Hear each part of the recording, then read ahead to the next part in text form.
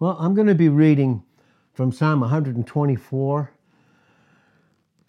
and, in those 8 verses there. But first I'm going to read, when we read the Psalms, okay, so the Psalms and all the positive value of them and all that positive energy of the love of God and the purity of his nature, which is light, we look at those Psalms and we read them, but the proper way for us in this dispensation of grace, in this church age that God has chosen us to be born and to be located, we look at them from our position. We have to look at them from our position. This simply means that it's extremely vital and it's very essential, because if we are going to function on a proper foundation, we must have that foundation built. Psalm 11 verse 3 says, if the foundations would be moved, what will the righteous do? And in the Hebrew, it really means shaken. But when we look at these things, when we look at them in the freshness and in the concentration and the beauty that we have, and that's what preparation, discipline, and concentration gives us. It allows the beauty of the Word of God to flow to us. And it's a tremendous thing that we can have that and to be able to receive that. But when we look at it, we must remember anything in the Old Covenant, the types, all the types, and even the prophecy that is being worked out right now that has been fulfilled in the eternal mind of God, we look at all of that from our position in Christ. It's called positional truth, foundational truth. That is what is so very necessary for the believer, for the untaught, and for those that continue need to be taught. Salvation has to do in the Gospel of John and the book of Romans, the Epistle of Romans. Those have to do with foundation. They begin to touch foundational truth. But really, the ABCs of Christianity, literally the ABCs of Christianity, and I believe that's what's going on a lot. God, he's going to redeem the time, but he's bringing believers back to the ABCs. You know what the ABCs are? Once you're born again, it's the epistle to the Ephesians and the epistle of Colossians. That is literally foundational.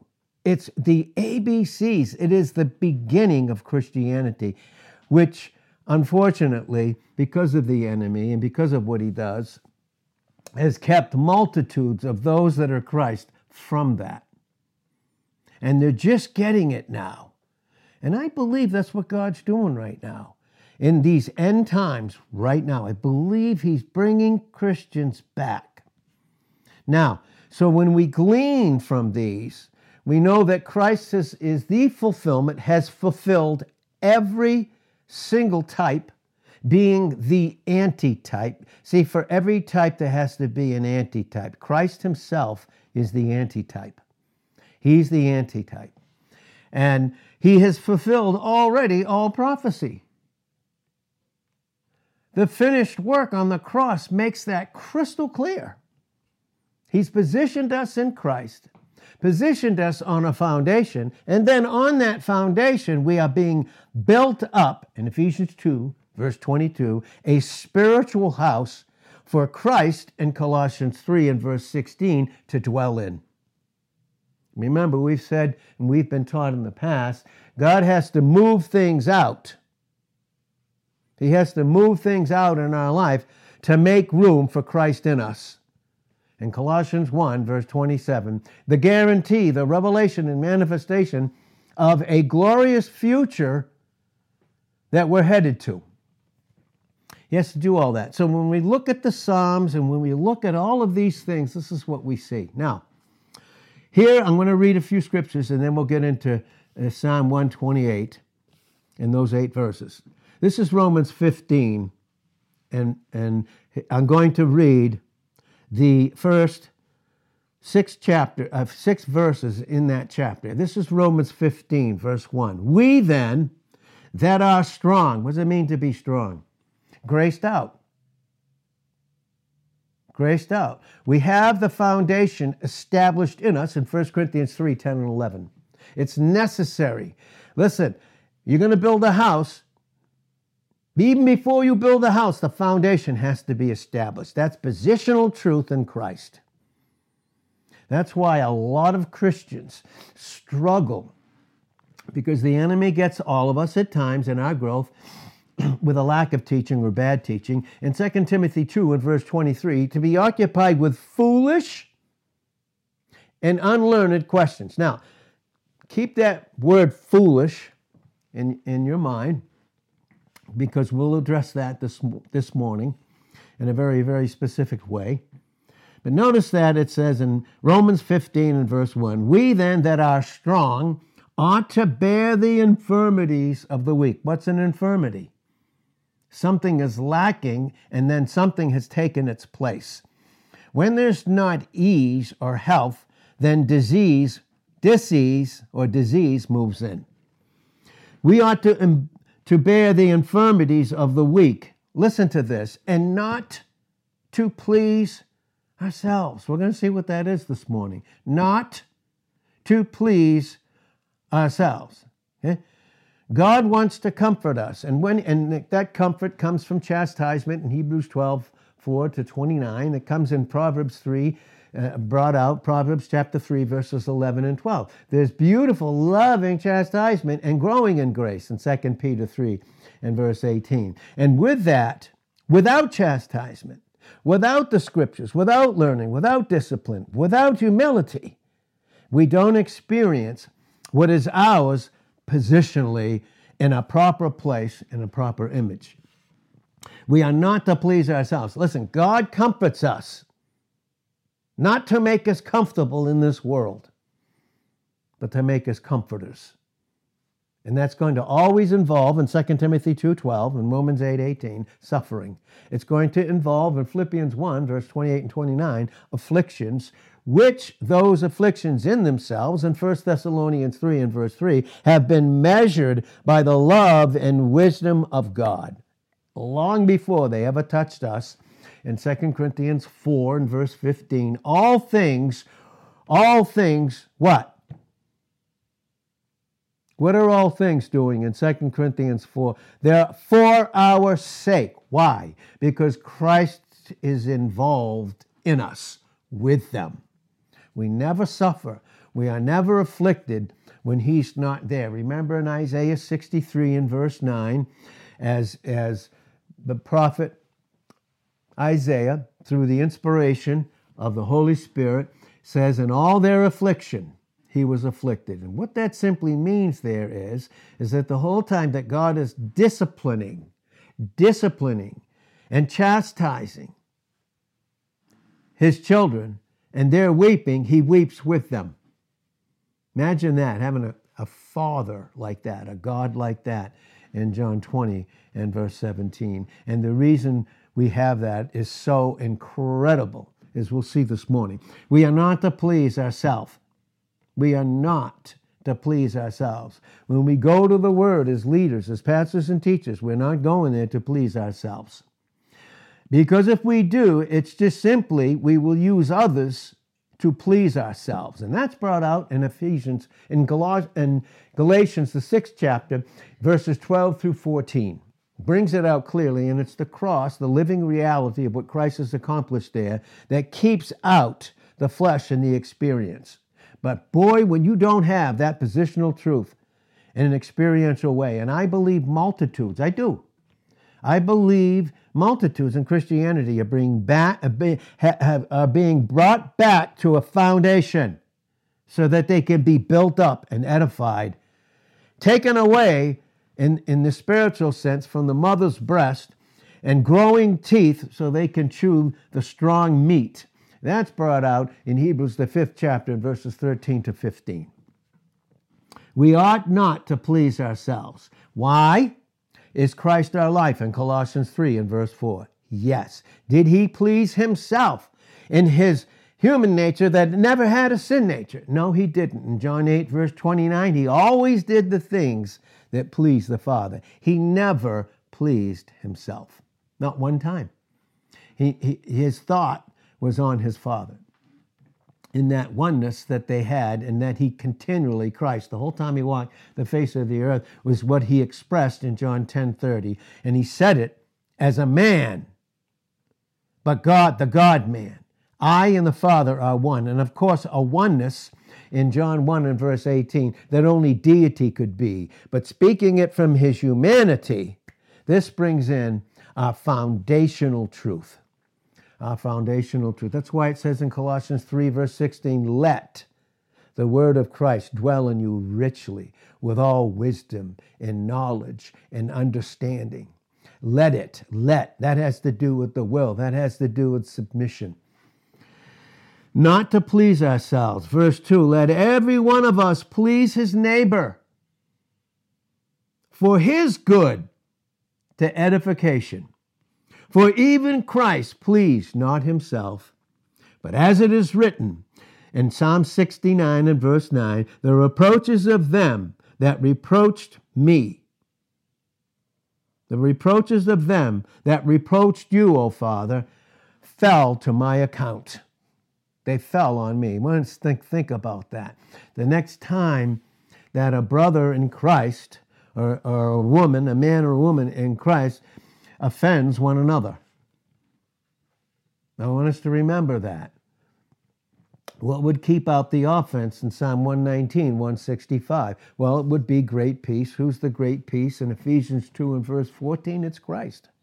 He is our great peace. That keeps the offense from coming. It also goes into forgiveness in 2 Corinthians chapter 2 and verse 11.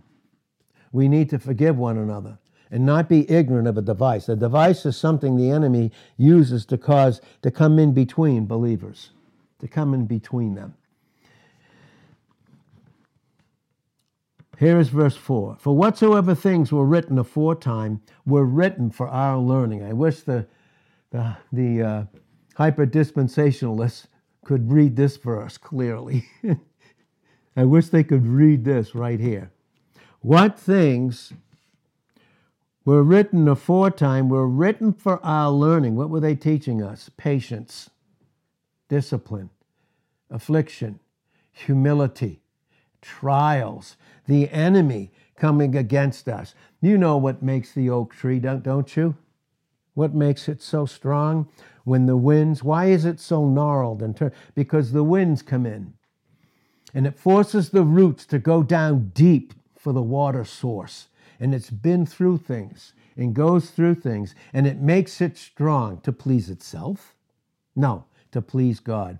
Even a pastor teacher who studies in 1 Thessalonians 5, 12 and 13, 1 Timothy 5 and verse 17, brought out in Hebrews 13, verse 17, these pastor verses in Ephesians 4, 11 to 16, when we get the full preponderance of that, he does not study for himself. He's not pleasing himself. He's not going there for an accumulation of knowledge. He's not. He goes, and he's not even going there for a message for the people. Not doing that. Otherwise, then you begin to live in approbation, lust. You rely on someone to be the source to build you up. And then you flatter, and it goes back and forth, and it's a approbation lust, a personality rapport, has nothing to do with Christ. The pastor does it because of his love for Christ. And if he has love for Christ, Christ has actuated that love in him through his obedience or his submitted will. These things are very, very, very, very necessary. I thank God for what God has given us, and that was manifested on this past Sunday, for the depth that we have. And it's not a comparison thing. It's got nothing to do with that, because we know that in 2 Corinthians 10:12, it's not wise to compare ourselves. It's not. But that wisdom will keep us humble so that we don't compare and so that we can be edifiers. But what we have through the scriptures and through the precious word of God and the preaching and teaching is absolutely incredible. And thank God that we have it. Now, we know that now it's through patience in Romans 15, verse 4, and comfort. Is there any comfort without patience? Is there? Experientially, there's none. There isn't any. There is none. No consolation, no comfort without patience. Why? Because we have patience and comfort of the Scriptures. Where is the source of it comes from? Where is the source of patience and comfort? Is it not the Scriptures? Is it not the Word of God? Then is it not Christ in a life-giving force and an experience of intimacy, of a fellowship that even nothing in this earth, when we're rightly related to Him, can disturb or distract? Isn't that amazing? You know, the life that Christ has given us, and we're growing in it. We've been positioned in it. But that life in and of itself, nothing can disturb it or distract it. Nothing. So that we do know where those things would come from. Now the God in verse 5 of Romans 15, the God of patience and consolation, grants you to be what? Like-minded, one toward another, according to Jesus Christ, that you may with one mind and one mouth glorify God, even the Father of our Lord Jesus Christ. Isn't that amazing, these truths that we have? So again, Romans 15, verse 4 is bringing out 1 Corinthians 10. We won't turn there, in verses 6 to 11. We learn things. We're learning them. This is what God would have us to learn this morning. Here's what we're going to learn. We're going to learn this. So from our position, we're looking at this from our position with a submitted will. We're intreatable. We're disciplined. We plan the night before. You know how we plan the day's work? Did you ever go to bed, you're thinking about your plan for the work? How about to come and hear the Word of God? The most important thing ever, because it has eternal value. Everything else about this world and this earth is going to pass away. That's why it says it in Matthew 24 and verse 35. Heaven and earth will pass away, but my word will not pass away. That doesn't mean that the earth will not exist in Ecclesiastes 1 and verse 4, and Isaiah 45 and verse 17, and Ephesians 3 and verse 21. It will never pass away. But the things of the earth that aren't of Christ will pass away, even in the heavens. And what that's talking about is the angelic conflict. Okay, Christ has ended it positionally, but experientially, we're going to see it. It's over. Isn't that amazing to understand the Scriptures this way? That's Matthew 24, verse 35, and Isaiah 40 and verse 8. Heaven and earth will pass away, but my word, hear God speak about His Son in us in Him. My word will not pass away. My word will not pass away. What are we occupied with? What do we get occupied with? No wonder Jesus said, occupy in Luke 19:13. Occupy until I come. Occupy till I come.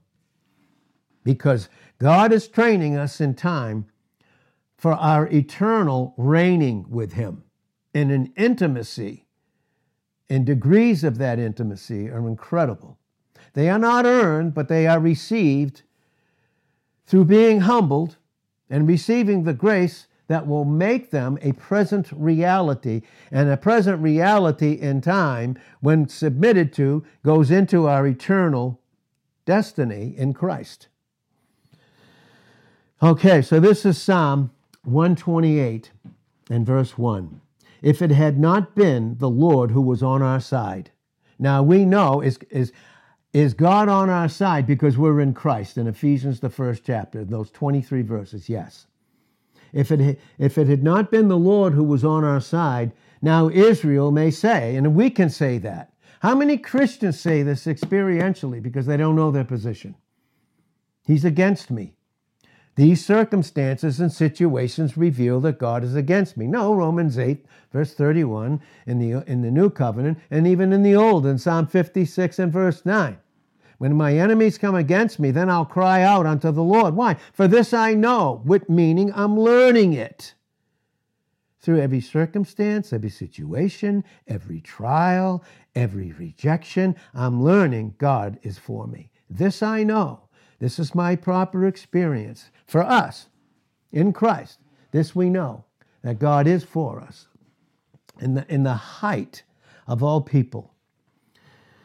If it had not been the Lord who was on our side when men rose up against us, then they had swallowed us up quick, really quick. Think of the things that we get swallowed up with, Christians. Think of the things that the enemy will bring so that our mind gets distracted by them. Oh, Lord, God help us. God help us. The distractions. Listen, again, if we had been swallowed up when their wrath was kindled against us. Where does the wrath of men, unsaved or even fleshly Christians, carnal, and there can be any of us, okay, when it's not proper anger, in Ephesians 4, verse 26, be angry and sin not. You know what that means? That's personal. That has to do with our own individuality. We don't make anger, even when someone sins, we don't make that our anger. Okay? It's our own life. We get angry at whatever is not of Christ, period. Then, in Ephesians 4, verse 27, we don't give place to the devil. We don't give him that topos, T-O-P-O-S, that particular place for his wrath to come in.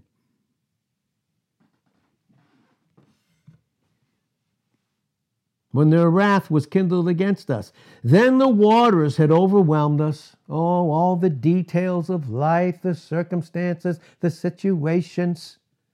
Oh, before you go and before I go to bed at night, how about occupation prayer? When the enemy's raging, how about opening the book? And sometimes it takes a while. Remember in Daniel 10, 1 through 13, there was a prayer. It was a godly prayer, but there was a spiritual warfare. I experienced it. The last couple of days, the most intense spiritual, in my own life, the most intense spiritual warfare. And we are not to define ourselves by the warfare. Because then we make the battle ours, and in Exodus 14:14, and in 1 Samuel 17 and verse 47, the battle is whose? It's the Lord's. And when it isn't, I am in the flesh and I battle things. I battle them. And here it is. The stream had gone over my soul. Listen. Then the proud waters had gone over our soul. What are the proud waters? We're going to see that, what these proud waters are. You know, for us as Christians, we have the flesh in us in Romans 8:9, but we're not of it. But we can function in it, and that's the proud waters. Those are the proud waters. We will use the word to defend the flesh. That's what we'll do. And we'll use it as a means whereby we feel we have the right not to forgive, even though we have been forgiven of everything in Ephesians 4 and verse 32. And that just becomes a device that comes between believers. Because remember, we're to have one mind. You know what it means when we read it? Didn't we read it in Romans the 15th chapter in those verses? If we have one mind, we're only going to have one mouth. And what is a mouth? Words come out, thoughts come out. They're all the same. They're not divisive. They're not. The proud waters. Blessed be the Lord, in verse 6 of Psalm 128, who has not given us a prey to their teeth. Oh, the enemy. Oh, the enemy. Oh, how necessary. What makes it so necessary? He's not given us over to the enemy, and he'll use, and he has teeth. He doesn't have any. He doesn't have any. He's been robbed of his power. But boy, he'll use someone else. He'll use someone else. He'll use his ministers in 2 Corinthians 11 and verse 15 because he's an angel of light. But here, what we see very, very clearly in these scriptures, and we'll read this, the enemy with the teeth, or supposed teeth, because he is a what? A roaring lion. He's a roaring lion. Now listen, this is 1 Peter 5. verse 5. This is always true in our relationships in a local assembly. This never changes. This is God's order. Likewise, you younger, submit yourselves unto the elder. Elder here especially has to do with an older man who has the gift, and I'm not talking about myself, I'm talking principles. Please understand that. Okay? He's an elder, and one especially, we're to esteem them highly. Look up the word esteem. We're to esteem them highly for love's sake, for Christ's sake. That's 1 Thessalonians 5:12 and 13. We're to esteem them very highly. We wouldn't even think of rebuking them in 1 Timothy 5 and verse 20 and verse 1. We wouldn't even think of it. We wouldn't even think that we could use the word to try and correct an elder, because that's never our place. Likewise, you younger, submit yourselves unto the elder. Yea, all of you be subject one to another. See, that's proper place in a local assembly. And be clothed with humility, for God resists the proud and gives grace to the humble. Now, who are the humble? Again, 1 Peter 5 and verse 6. It doesn't say humble yourselves. It says be humbled. Because God's whole plan is designed to humble us. Because we have the flesh in us, and that's the proud waters that are ready to flow instantaneously. Humble yourselves. Be humbled, therefore, under the mighty hand of God, that he may exalt you in due time. In due time. His time. Is anything too hard for God in Genesis 18 and verse 14? Nope. It returns to you at God's set appointed time. And then you will experience life. But before we do, we need patience and comfort so that we can be able to experience that life of which we are positioned in. And this makes it very, very vital. And so then, when we do that, we cast all our care, because we can't care for ourselves. We cast all of our care. And care, it just simply means there's anxiety, something the flesh holds on to. That's what it holds on to and makes it theirs. Makes trouble theirs. Makes division theirs. Makes an unforgiving spirit theirs. That's what they hold on to. That's what the flesh does. The flesh, an experience, never receives forgiveness, can't receive grace because that's where it flows, and thereby don't function in the love that God is for the individual. Right? Casting all your anxiety upon him, for he cares for you. I mean, every single thing. And remember, the Greek means it this way. Think of every single thing all at once. You think of it. Then roll it up and cast it on him. Because if you don't, in Psalm 37, verse 5, you're not able to roll all your care and responsibility on him. Thereby you live in false desires. In Psalm 37 and verse 4, and when the Lord is not your delight, you live in a false desire. And we'll go back to that in Genesis 6, verse 5. In Genesis 8 and verse 21, the thought of man apart from Christ, the thought of the Christian functioning in the flesh, is only evil continually. Every purpose, every design, every desire is only evil, under the influence of evil. Instead of being under the hand of God, which is Christ, his hand's not shortened that it can't save. His arm is not strong enough that it can't deliver in Isaiah 59 and verse 1. But your sins, our own sins and foolishness, have separated him from us. Thank God he's waiting to be gracious, because we're already positioned in him. But what must he do for that to be accomplished in our experience? Cast all your care upon him, your anxiety, because he does care for you. He does care. The proud water says he doesn't. You must do something. That's the proud waters that go rolling over your soul. That's what rolls over us when we don't roll all those anxious things on him. Why? Because until there's no anxiety in the experience, we'll never be sober-minded, meaning nothing will make any sense. We will function in the foolishness and ignorance of pride, which is nonsense. Be sober. Be vigilant, be awake, and be aware. Because your adversary, the devil, as a roaring lion, he roars. He doesn't have teeth. Nope. Christ knocked those out. He doesn't have power. He goes by lies, by projections, by false reasonings. Ephesians 6:11, they are his wiles, his methodia, his lies in John 8, verse 44.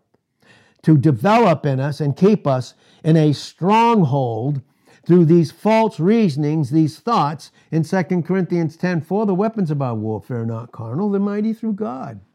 To the pulling down of a stronghold. What's a stronghold? I'm held by a power, a lying power, that's way stronger than me. And that's why sin, in Romans 7:18 and 7:21, is always stronger than our will. You're trying to deal with things that have already been dealt with, but you refuse, or I would refuse, to be humble to receive the reality of what's been finished.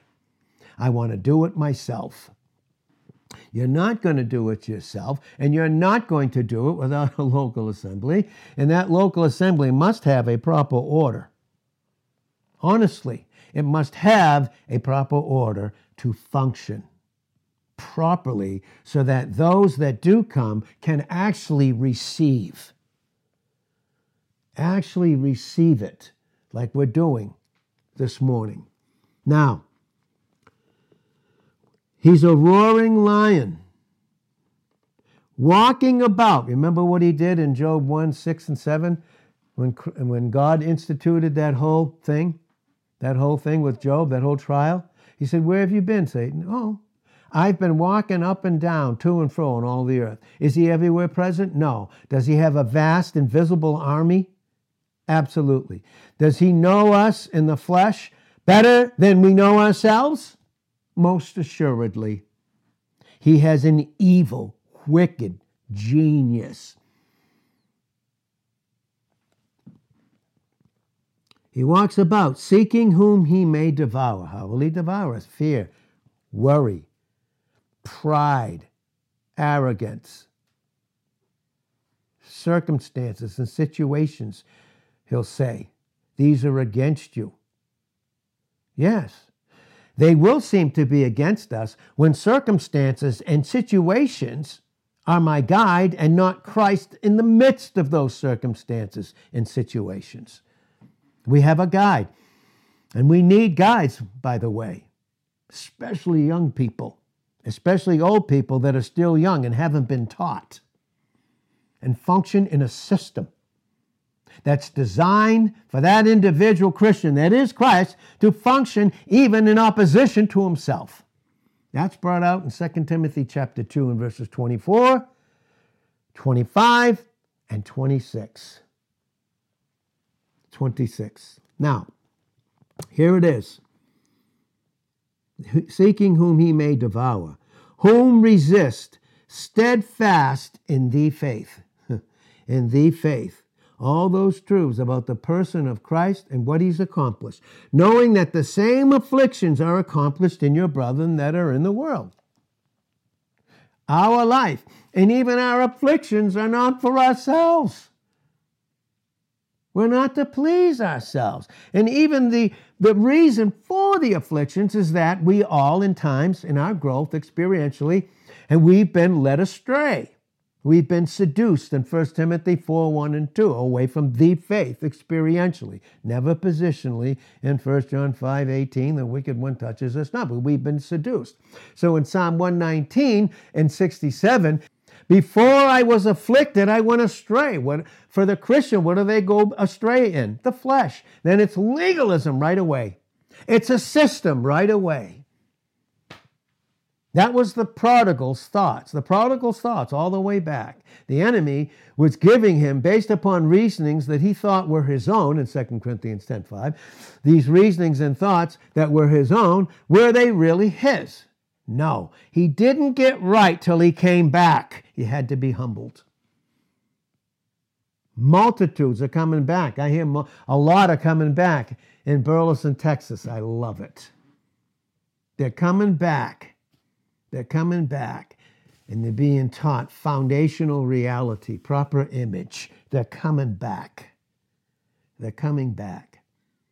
They're coming back. And that's what the prodigal did. He came back. Where did he have to come? To the Father's house. What's the Father's house today in this dispensation of grace, the church age? It's the local assembly. It's the local assembly where we constantly need to be taught. Constantly, all of us. So again, here we see very, very clearly, and we can see it, that all these things are being accomplished through all of us. You're not all alone. You're not all alone. We have all the promises. You know what? All the promises of God are already ours in Christ in 2 Corinthians 1:20. There's not one that's not been fulfilled, and that pertains to each of us individually. Because everything that Christ did, he did for us individually. Again, that's brought out in Ephesians and Colossians. Brought out foundational things in 1 Corinthians, the 3rd chapter, and 1 Corinthians, the 12th chapter. But even beyond that, now we need to get what we're positioned in through Ephesians and Colossians so that we can even understand. We can even understand God. You see, it's very essential. Because the first thing that God's going to teach us is that long before we knew him, he knows us. And it's his knowledge about himself that knows us, that draws us to himself. And gives us the desire to know him. Because we cannot do that. He must, through grace, give us the desire to actually hunger and thirst. And I believe, and we said this before with precious people, that it's even beyond being hunger. God has to allow Christians, through their own backslidings in the world system, in Jeremiah 2 and verse 19, because they act like the mule in 2:23 of the same chapter. He has to allow that to teach them so that it brings them back to a proper place. You see, we don't function properly until we function in our proper place in the local assembly. I wish there's not such a thing as private plans. I don't know where we get that. Well, we do know. We do know. And there's a specific order. And God never violates the honor of his order. 1 Samuel 2:30. He will not do that. If you lightly esteem me, that's his order. If I lightly esteem God's order, am I lightly esteeming his nature? Yes. Then he lightly esteems that. It doesn't mean he doesn't love us, but it doesn't reach the experience because something's come in between. But here we can thank God for this. In 10, but the God of all grace, who's called us unto his eternal glory by Christ Jesus, and that's why it's in us in Colossians 1 and verse 27, after that you have suffered a while. Oh. Suffer a while for time. Average lifespan, Psalm 90, verse 10, 70, and 10, 70 by reason 4, 80, roughly, average. And then instantly in 2 Corinthians 5:8, absent from the body the minute we die, instantly in his presence, in a flash. In 1 Corinthians 15:51 and in 1 Thessalonians 4:13-18, instantly we're in his presence. And we enter into our eternal reality and intimate fellowship with Christ, which is brought out in Revelation 2 and verse 17, where we have that hidden manna. Hidden manna. And what is hidden manna there? Obviously, it's Isaiah 45 and verse 3. I'll give you the treasures of darkness. I don't want the darkness. Well, there's certain treasures that can only be found there. Look at the life of Christ. There's treasures in darkness, listen, and there's hidden riches in secret places. And in Isaiah 45 and verse 15, God hides himself from the pride of men. They're hidden. And when I function in the flesh, don't function in God's order. When I know what I should do and I don't do it. God is hidden in my experience. And boy, when love doesn't flow, whoa, no wisdom.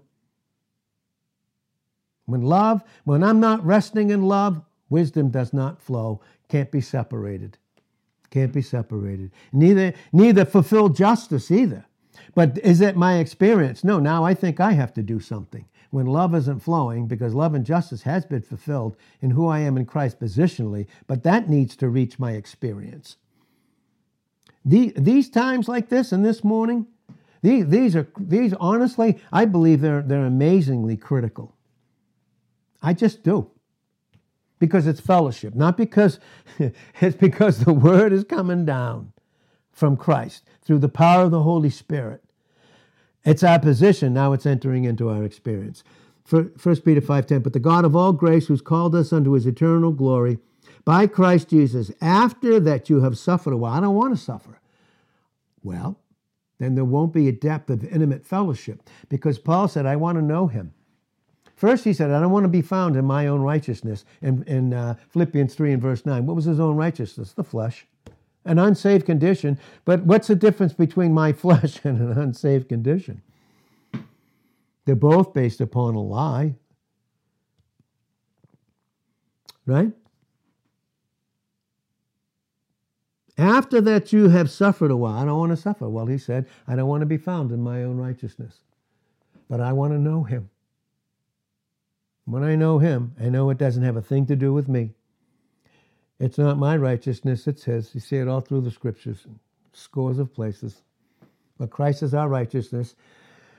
We know that in 1 Corinthians 1:30 and Romans 14 and verse 17. There's no question about it. He is our righteousness. We're not trying to be righteous. We are righteous. We are righteous in a proper image. After that you've suffered a while, Paul said, I want to know him in the power of his resurrection. Now listen, this is positional truth. But for it to enter the experience, there's got to be a fellowship of suffering. That brings in the reality of Philippians. And here I want to read this. This is in Philippians chapter 1 and verse 28. In nothing terrified by your adversaries. Why would it be nothing? Because we're functioning in God's love for us experientially. And outside of that, what does the enemy try to convince me in 1 Corinthians 13 verse 2? That you're nothing. Because what is in the flesh? Try as we might. What is it? Nothing.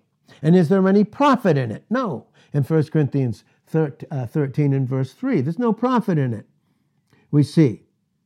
In nothing terrified by your adversaries, which is to them an evident token of perdition. He's using what you're going through and what they're trying to do against you to reveal to them, see, this is where you're headed.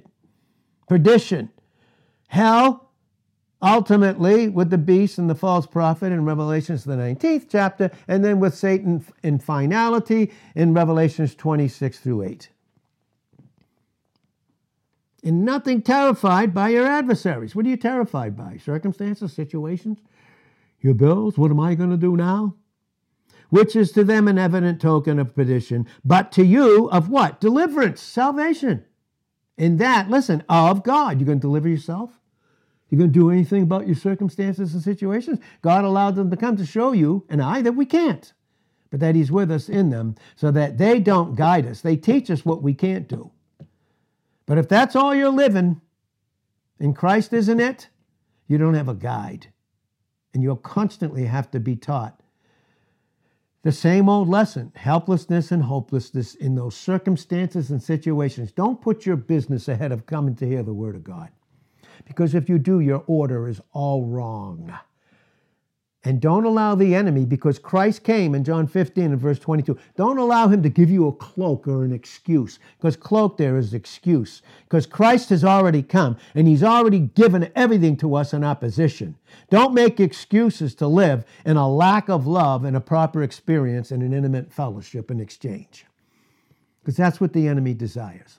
Now, here we see this as we begin to wrap this up. And nothing terrified by your adversaries, okay, which is an evident token of perdition to them. That's how we're to see it.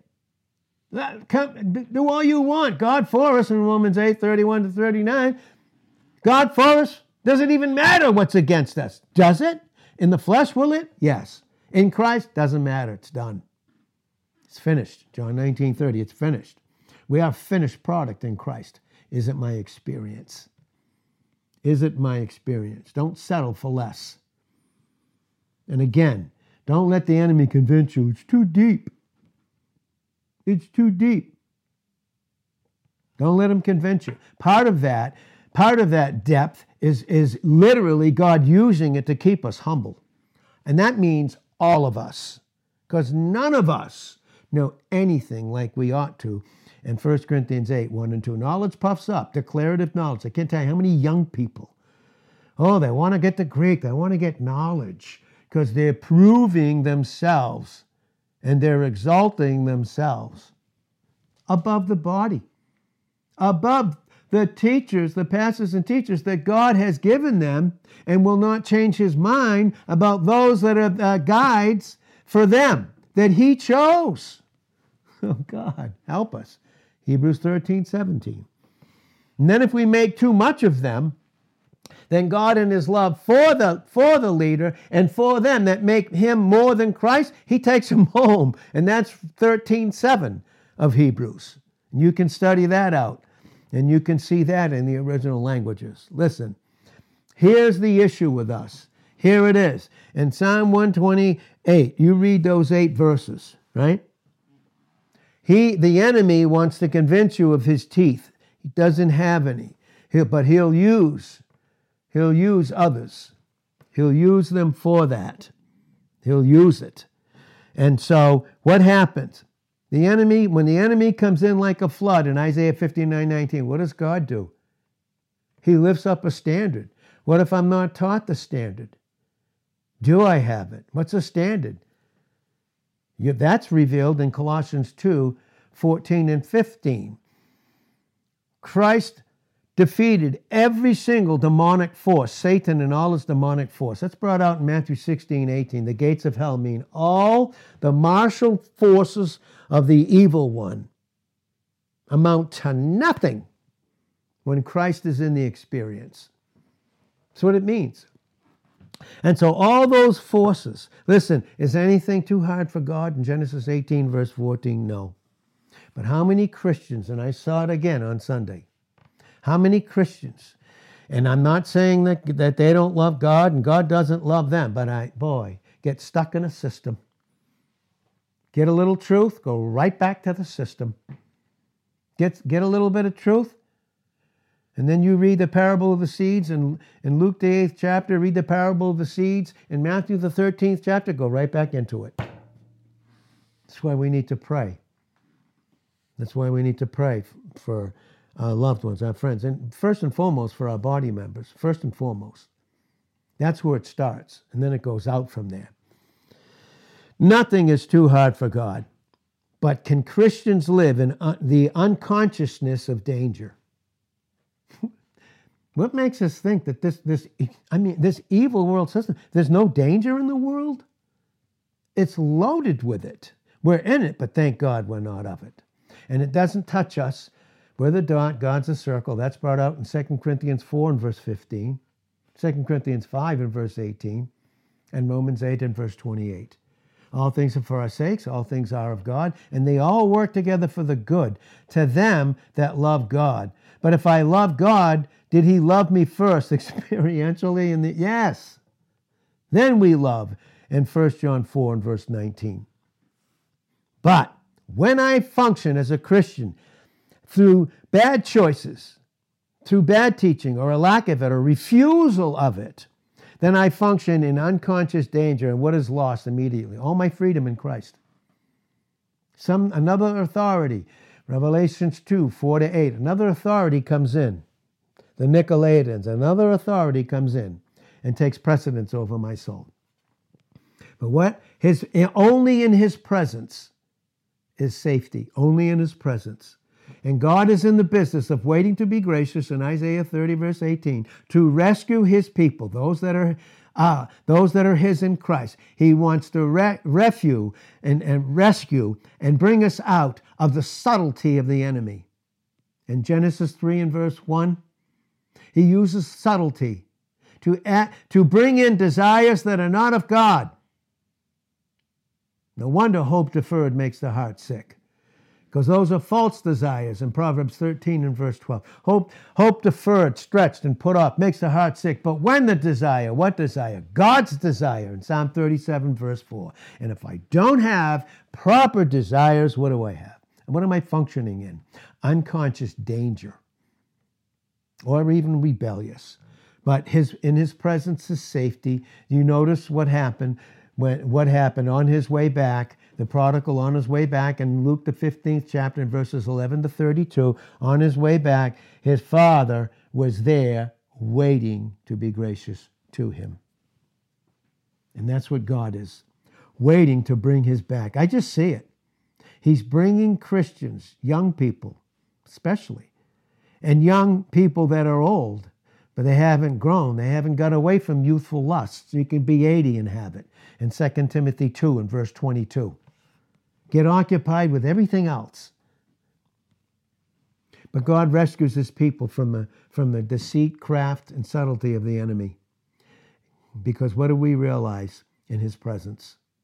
That God is for us and that the enemy truly does not have power against us who are in Christ. He doesn't. He has no power. Hebrews 2:14 and 15. He's dealt with it in Hebrews chapter 9, verses 12 to 15, and Hebrews chapter 2, verses 9 all the way to 18, because we have this great high priest. And so here it is. He has craft and subtlety. He wants to cause ruin in our experience so that we don't function in our position. And the enemy that we have, boy, we need to know how evil he is. We lose sight of that. Honestly, when we lose sight of what we have in Christ, when we lose sight of our precious Lord, what do we lose sight of? How evil, how subtle, how spiteful the enemy is and how he lays snares for us, traps. Proverbs 29:25. We can see it clearly. And what? To hold us there. Strongholds, to keep us held. How many people, Christians, men and women, held in strongholds, pornography, drinking, drugs, thoughts, all of these things. And they're held in a stronghold. Because the weapons of our warfare are not carnal, they're mighty through God. Listen, sin's more powerful than my will and yours any day. Nothing even makes any sense. Nothing. Not a single thing makes any sense. And he wants to keep us there. And he wants to convince us that we're unable to help ourselves. Well, God needs to do that. The enemy tries to say, you can't do it, but here, take this thing, at least you'll get away and you'll escape it. When God has us there in that circumstance and situation to prove to us, to show us that we're unable to help ourselves out of that circumstance or situation because we're weak. Listen, we're weak. And we're like silly little boys and girls when we don't function in Christ. We act silly. We act stupid. Look up the word and you'll see stupid, stupefied. Look at it. And then God comes in and gives us the opportunity and says, here's your relief. Here's the word. Here's the counsel. But you got to come and get it. The man is coming down in the morning, and that's where it's most effective, by the way. That's why these mornings here are most effective. Because the manna comes down in the morning. I want to make that crystal clear. But you got to get up. And before you get up, if you weren't disciplined the night before, you're not going to want to get up. You're going to blow it off. You're going to blow it off. I don't have to do it. Some think even where they are, they have enough word. They don't have to come. Okay. All right. For all of us. But he teaches us because God appears for our relief. And then he's the only one that can break that snare, that trap, that gin in Proverbs 29:25. He breaks it. And then he turns, listen to this, and I'm going to close with this. He turns the counsel of the enemy into what it really is. It's foolishness. And I'm going to just share this and we're going to stop. I'm going to read from Proverbs. This is Proverbs, the 18th chapter, 1 and 2. It says, through desire, notice that? Through desire, a man having separated himself. Right? seeks and intermeddles with all wisdom. Right? He intermeddles with all wisdom.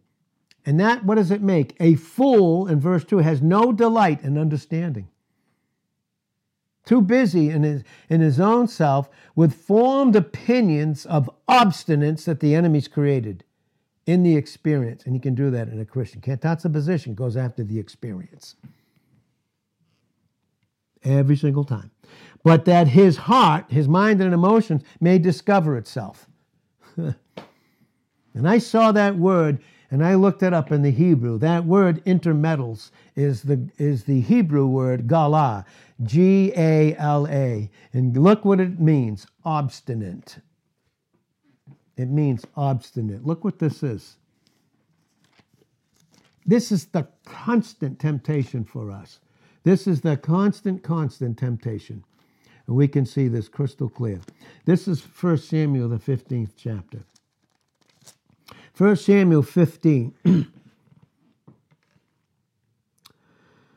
verse 21 it says, "But the people took of the spoil, the sheep and the oxen, the chief of the things which should have been utterly destroyed." Now, those things may not be bad in themselves. We've said this and taught this so many times. Love not the world in 1 John 2:15. Neither the things that are in the world. They may not be bad in themselves, but they can be used to separate you from Him, to your occupation. Thinking, gosh sakes, thinking that anything about us is for ourselves. Well, we better read Philippians chapter 2, verses 3 and go right down to verse 21. Follow it with Christ as our pattern in 1 Peter 2 and verse 22. But what we see there is this. They should have been utterly destroyed. To sacrifice unto the Lord your God. God gives us things not to live and please ourselves. He gives them to us because they become the opportunity to give back to Him. That's what 2 Corinthians 4 verse 15 even says. Redound means to go right back to the glory of God. So whatever we have, is it used to glorify God? And if it does, that's a proper blessing. If it's not, it's called lust of the flesh, lust of the eyes, the pride of life, in 1 John 2 and verse 16, and Galatians 3 and verse 6. Right? Destroyed, that it might unto the Lord your God in Gilgal. I wish we had the time to go into the types. Gilgal is the human spirit. When we function in that, nothing from the soul gets in there, and it needs to be separated in Hebrews 4:12. And Samuel said, "But has the Lord as great delight in burnt offerings and sacrifice as in obeying the voice of the Lord? Behold, to obey is better than sacrifice." Oh my God. "And to hearken than the fat of rams. For rebellion is as the sin of witchcraft, and stubbornness is as iniquity and idolatry, because you've rejected the word of the Lord experientially for us. Will never be rejected positionally. He has also rejected you from reigning over your circumstances and situations with Christ." That word gala, it means obstinate.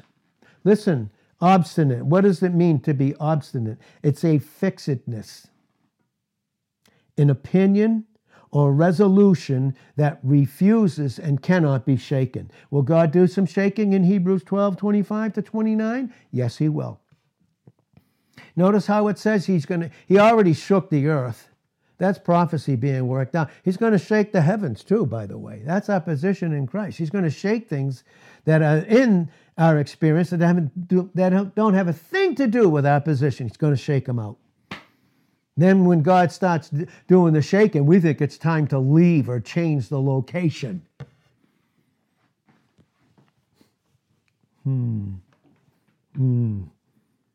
Well, their refusal. They cannot be shaken. It's a refusal that can't be shaken. I'm not doing it. It's a resistance in James 4:6 through 7. It can be done, but it's extreme great difficulty. The older you get, the harder it gets, folks. That's why it's so necessary to bear the yoke in your youth in Lamentations 3 and verse 27, and in Ecclesiastes 12 and verse 1, to begin to know your Creator in the days of your youth, and that's proper teaching and preaching. Boy, what we have is so amazing. Boy, what we have is so incredible. What is it? It's an adherence. It's a firm unreasonableness. 2 Corinthians 10:5. It's adherence. It's a strong adherence. It's an opinion. And what is an opinion? It's an opinion. It's without proper thoughts, proper words, or that you don't have Christ in your experience. Then you function in the purpose in Genesis 6 and verse 5 and 8 and verse 21. And then you have a system. Oh, God. Oh, how the enemy gets multitudes trapped in a system. Multitudes. They'll get some truth and go right back into it.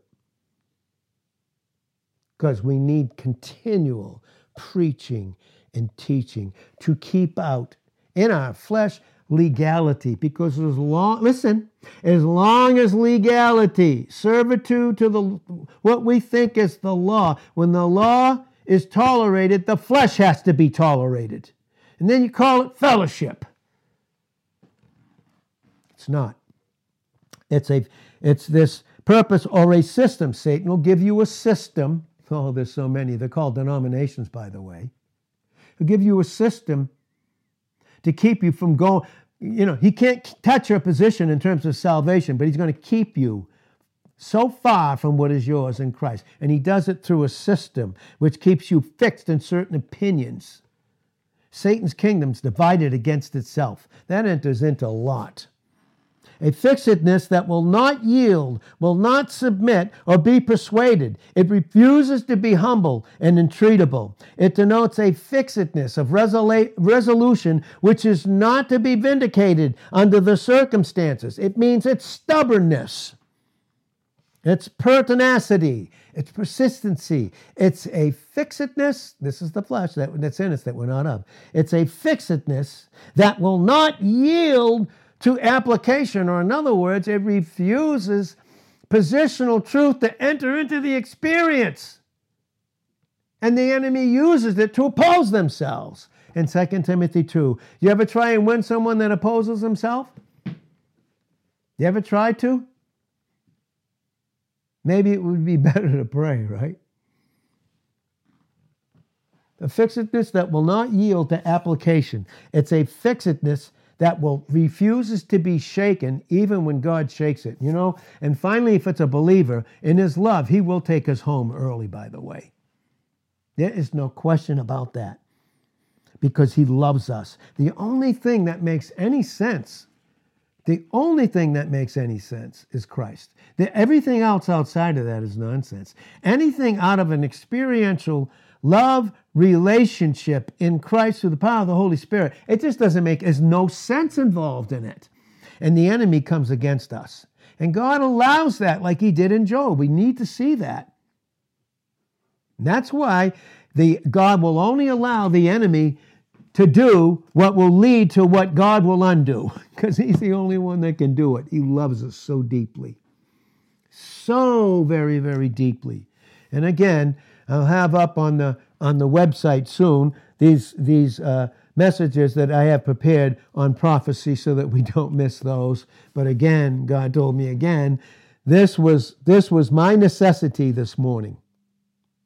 And I just wanted to share it. Because I'll tell you, God had to let the enemy have at it with me.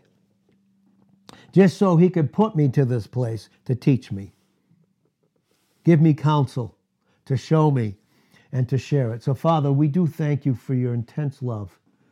Your incredible, amazing love for us. Father, thank you that you're always waiting to be nothing but gracious. And even your chastisement. No one deserves to be loved by you. It has to flow through grace. And that's what makes even chastisement so loving and gracious and merciful. Because that mercy that we need as a result of mercy is just, it does away with misery. And that's the profit that we get in the flesh, to lead us to a throne of grace, so that God can deal with the misery through this merciful and great high priest in Hebrews 4 and verse 14, and we know it, so that we can come to the throne of grace, but we won't come. What does it take for him to make us come? I tell you, I do love what is going on in Burleson, Texas. I do. Because I see God bringing back his children to a foundation. He's teaching them foundational truths. And boy, he wants to build on that foundation all this edificational truth. I see it. I love it. I'm thankful for it. I'm thankful for what God is doing here, what he plans to do, what he's going to do. Thank you, Father. Thank you for your love. In Jesus' name, amen.